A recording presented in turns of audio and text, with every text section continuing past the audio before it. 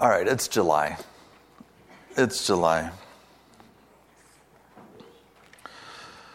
Ariana's nowhere to be found. So we'll just figure out what's going to happen in the next 30 minutes or so. But I was talking to her the other day, and she was like, we're going to go out of town. We're going to go see Hamilton in Chicago before her kid goes off to college. And then Mark and I are going to Western New York or upstate New York, and there's going to be like fire, and it's going to be overnight. And I was like, Ariana, it's me. I have no idea what you're talking about. There's all this pagan stuff that she's going to do. It was great. And I was like, I don't know what you're talking about, but I love it, and I love you're going to do it, and I'm happy to talk. And so today our theme is stories that make us laugh. It's too much pressure. It's too much pressure. Have you tried to look for stories that make you laugh and express them? It's just, I will tell you one. Now I will tell you, for the kids back there, I will tell you that my favorite joke in the whole world. How do you fix a broken tomato? Tomato. Anyone? Tomato paste. Oh. Thank you. Don't forget to tape the waiter. All right, I will tell a story that makes me laugh, and it's kind of dark. Do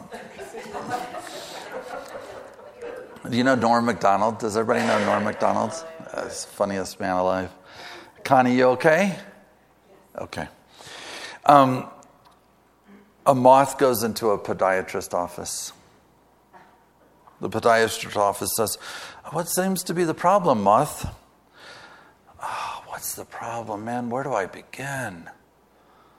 I go to work for Gregory Ilavinovich, and all day long I work. Honestly, doc, I don't even know what I'm doing anymore. I don't even know if Gregory Ilavinovich knows. He only knows he has power over me, and that seems to bring him happiness. But I don't know, I wake up in a malaise and I walk here and there. At night, I sometimes wake up to the old lady next to me on my arm in my bed. A lady I once loved, doc. Now there's nothing. My youngest, Alexandria, she fell in the cold of last year. It took so many of us down. And my other boy, this is the hardest thing. I look at him and all I see is cowardice, but it just reminds me of my own cowardice. I don't know how it ends, doc. Sometimes I feel like a spider, even though I'm a moth, just barely hanging on my web with an everlasting fire underneath me. I'm not feeling good, doc." And the doc says, "Moth, man, you're troubled. But you should be seeing a psychiatrist. What on earth did you come here for?" And the moth says, "'Cause the light was on." No?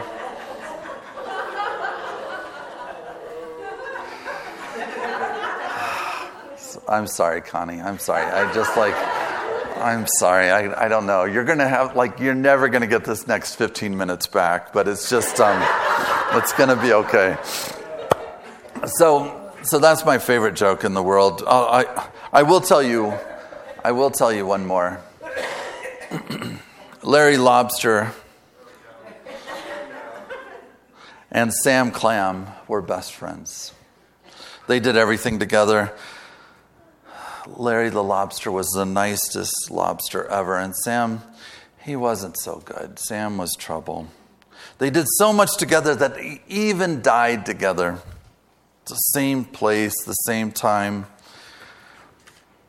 Larry went to heaven and Sam went to hell. Larry was doing well in heaven. Now, let me just say I want you to know I don't believe in hell. Before I go on, I want you to know that. Larry went to heaven and Sam went to hell. Larry was doing well in heaven, and one day St. Peter came up to him and said, "Larry, you're the nicest thing we have up here. Everyone likes you, but you seem to be a bit depressed.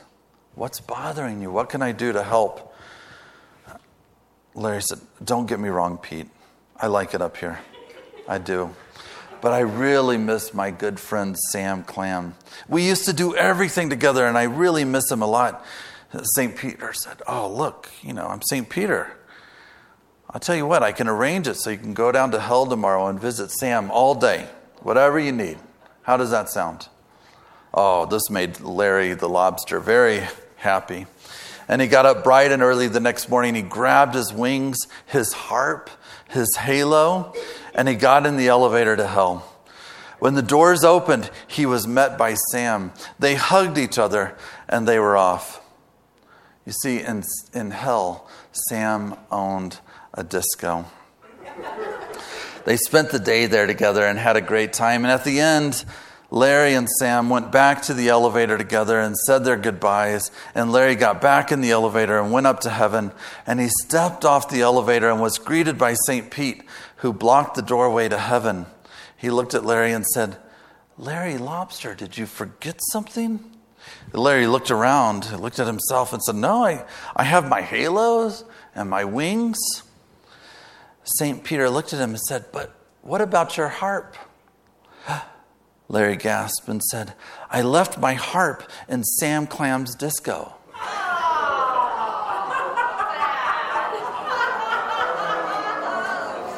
I'm sorry. All right. That's good. Thank you. I hope you're not recording this. That's all I have to say about it.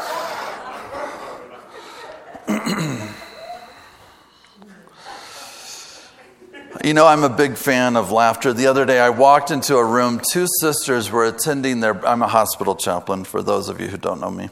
And there were two sisters attending their elderly brother who was dying. And I talked with them for a while, introduced myself, told them why I was around and how long I'd be around, and asked if they needed anything. And as I was preparing to leave, I said to the sisters, look, would you like a prayer? Do you think your brother would like a prayer? And, they looked at each other and they smiled. And they were like, our brother would not like a prayer. But we would. I said, your brother would be like, leave me alone? They're like, yeah, leave me alone. And the three of us, the two sisters and I, prayed. And they just started laughing because they were like, he was such a curmudgeon. He was such a good guy, and he was such a curmudgeon. The idea of having somebody pray over him in this moment would make him so mad. If we let you pray over him, he would come back and haunt us forever. This laughter in the midst of their sorrow and their tears and their grief, this laughter, it wasn't disrespectful. It wasn't ill-timed. It was perfect. It was a little moment of honesty and grace, sisterly recognition. That's our brother, and we love him because he's ours. Laughter is such a gift of grace. It's such a spiritual release. The world can be absurd and wild and unruly and hard to manage. And laughter just comes as a gift. When people say to me, what is a good sign of grace? You can think of big, big stories with reconciliation and forgiveness at the heart of them. But when I think about grace in this human condition, I think about two things: rest, the ability to rest, and the ability to laugh. Those are just, for me, signs of grace.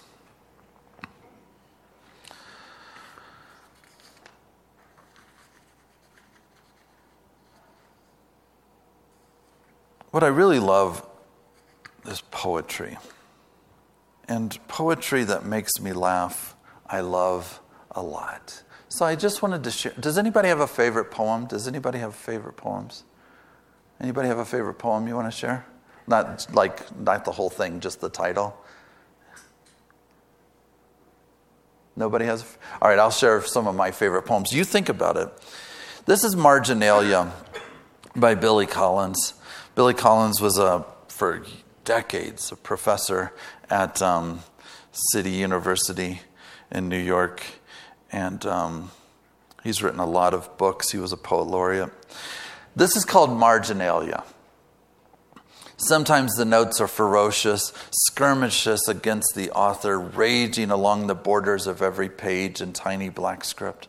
If I could just get my hands on you, Kierkegaard, or Connor Cruise O'Brien, they seem to say, I would bolt the door and beat some logic into your head. Other comments are more offhand, dismissive, nonsense, please, that kind of thing. I remember once looking up from my reading, my thumb as a bookmark, trying to imagine what the person must look like who wrote, "Don't be a ninny," alongside a paragraph in the life of Emily Dickinson. Students are more modest, needing to leave only their splayed footprints along the shore of the page. One scrawls metaphor next to a stanza of Eliot's. Another notes the presence of irony 50 times outside the paragraphs of a modest proposal. Or they are fans who cheer from the empty bleachers, hands cupped around their mouths. Absolutely, they shout to Duns Scotus and James Baldwin. Yes, bullseye, my man. Check marks, asterisks, exclamation points rain down along the sidelines. And if you have managed to graduate from college without ever having written man versus nature in a margin, perhaps now is the time to take a step forward. We have all seized the white perimeter as our own and reached for a pen only if to show we did not just laze in an armchair turning pages. We pressed a thought into the wayside, planted an impression along the verge. Even Irish monks in their cold scriptoria jotted along the borders of the Gospels, brief asides about the pains of copying. A bird singing near their window, or the sunlight that illuminated their page. Anonymous men catching a ride into the future on a vessel more lasting than themselves. And you have not read Joshua Reynolds, they say, until you have read him and wreathed with Blake's furious scribblings. Yet the one I think of most often, the one that dangles from me like a locket, was written in the copy of Catcher in the Rye I borrowed from the local library one slow, hot summer. I was just beginning high school then, reading books on a Davenport in my parents' living room.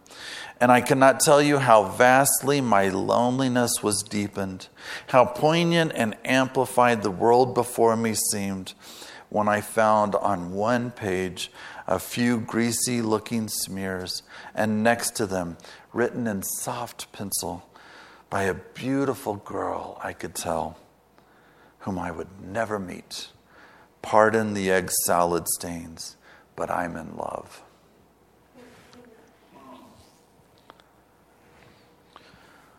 I wrote a sermon on that. I've written a sermon on that poem, Marginalia. And I've preached it in D.C., and I've preached it in Iowa, and I've preached it a few places here in Colorado. And I even preached it in Indianapolis. When I came out here to take another church, I interviewed at 4 churches: Colorado Springs, Louisville, Ottawa in Canada. It's pretty cold up there. And someplace in Wisconsin. And in that tradition where you when you interview for a job, you spend the weekend with the search committee, and then you preach at this neutral pulpit. So when I came to Colorado Springs, I went up to Parker. When I went to Wisconsin, I preached in Milwaukee, and in Ottawa, I preached in Montreal, which was gorgeous. When I went to Louisville, I preached in Indianapolis. Has anybody been to Indianapolis? You know that place? Yeah. It's pretty mellow there. It's pretty Midwestern. And, I had preached different sermons at the different places, like the same sermon, but all those different places. But in Indianapolis, I thought I'd preach on Marginalia, this poem. And I was trying to make the point that you got to pay attention to the ones on the margins, the ones easy to ignore.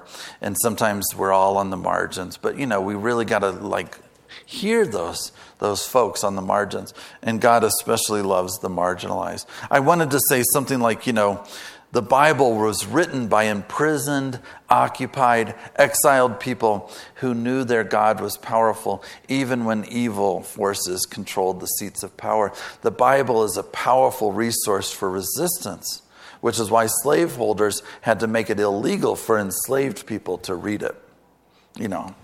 I don't know. I lost that because my Apple crashed, my computer crashed, so I don't have that sermon anymore. And, the paper is long gone. But I either failed miserably at that or, just didn't connect. I knew I was coming to Colorado, so my heart might not have been in it. But I kid you not, I look out. I've been doing this a while. And I know when a group is following me, and when a group is like, what in God's name is happening to me right now? And I got through it. We got through it. And afterwards, we went to this great Jewish deli. It was really amazing. And I told them, I was like, I'm going to Colorado. And they were like, okay. But afterwards, the worship associate came up and there was no feedback, right, during this whole sermon. And the worship associate was like, Roger, that was so great. I was like, I said thank you. I kept my cool. But I was like, how could you tell? How would you know that was so great? Anyway, that's neither here nor there. I love that poem.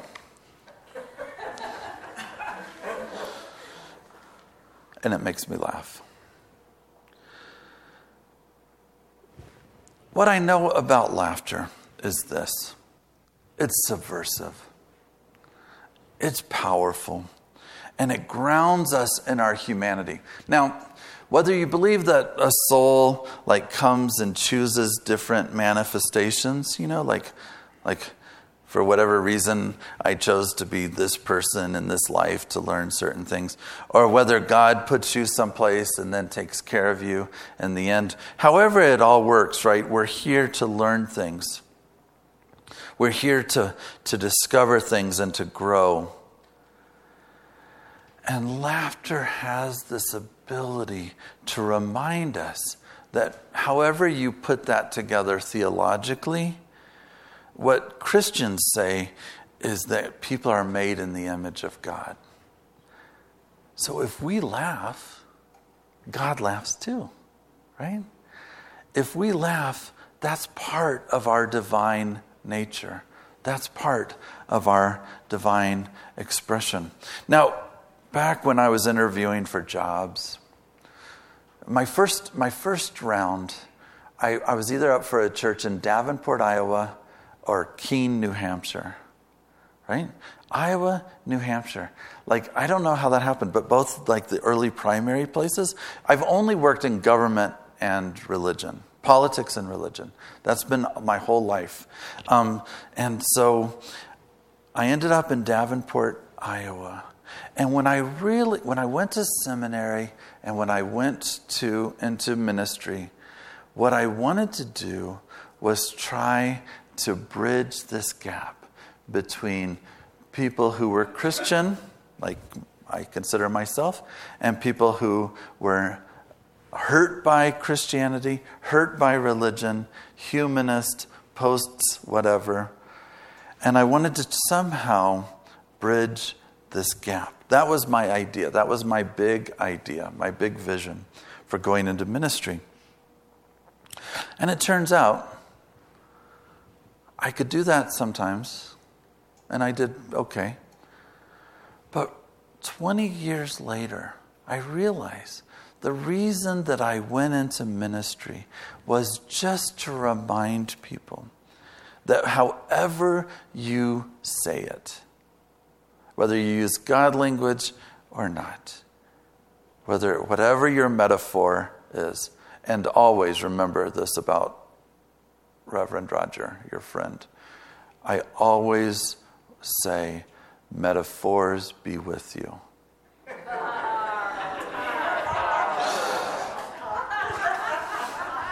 whatever your metaphor is, the only reason I got into ministry was to say, you are God's beloved. You are beloved. You belong. So Billy Collins wrote this poem called Litany.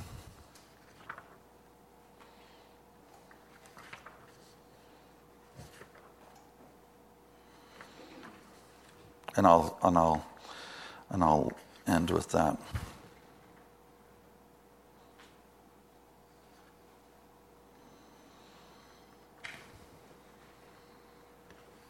You are the bread and the knife, the crystal goblet and the wine. See, what happens, like life is so interesting. I thought I was going to be in this tradition that was all head, right? I trained for it. It was all like, think your way to heaven. Would, people in my tradition rather go to heaven or be in a book discussion about heaven? It's always the book discussion about heaven. And so I was trained theologically in my head. But then the world just made it, and God just made it so that I ended up among you crazy people who are nothing but heart. And my wife is like, how did this happen? I don't know. It just happened. But what I say to folks at Unity all the time is everything you need to know about your tradition is in your name. Unity. It's the best name ever for a religious tradition. It's all right there. We are all connected.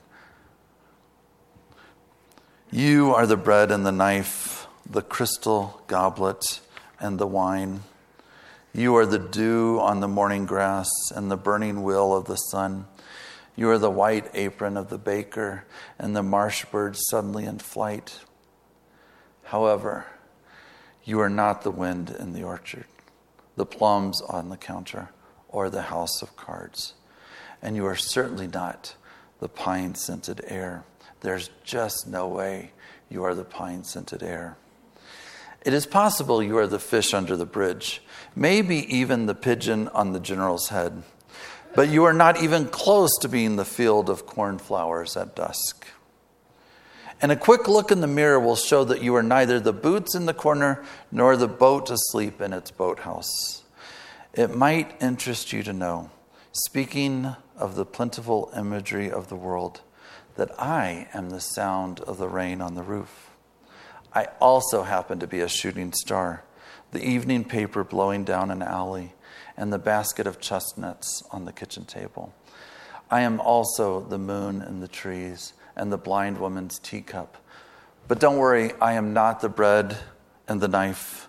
You are still the bread and the knife. You will always be the bread and the knife, not to mention the crystal goblet and somehow, the wine. God bless you, friends.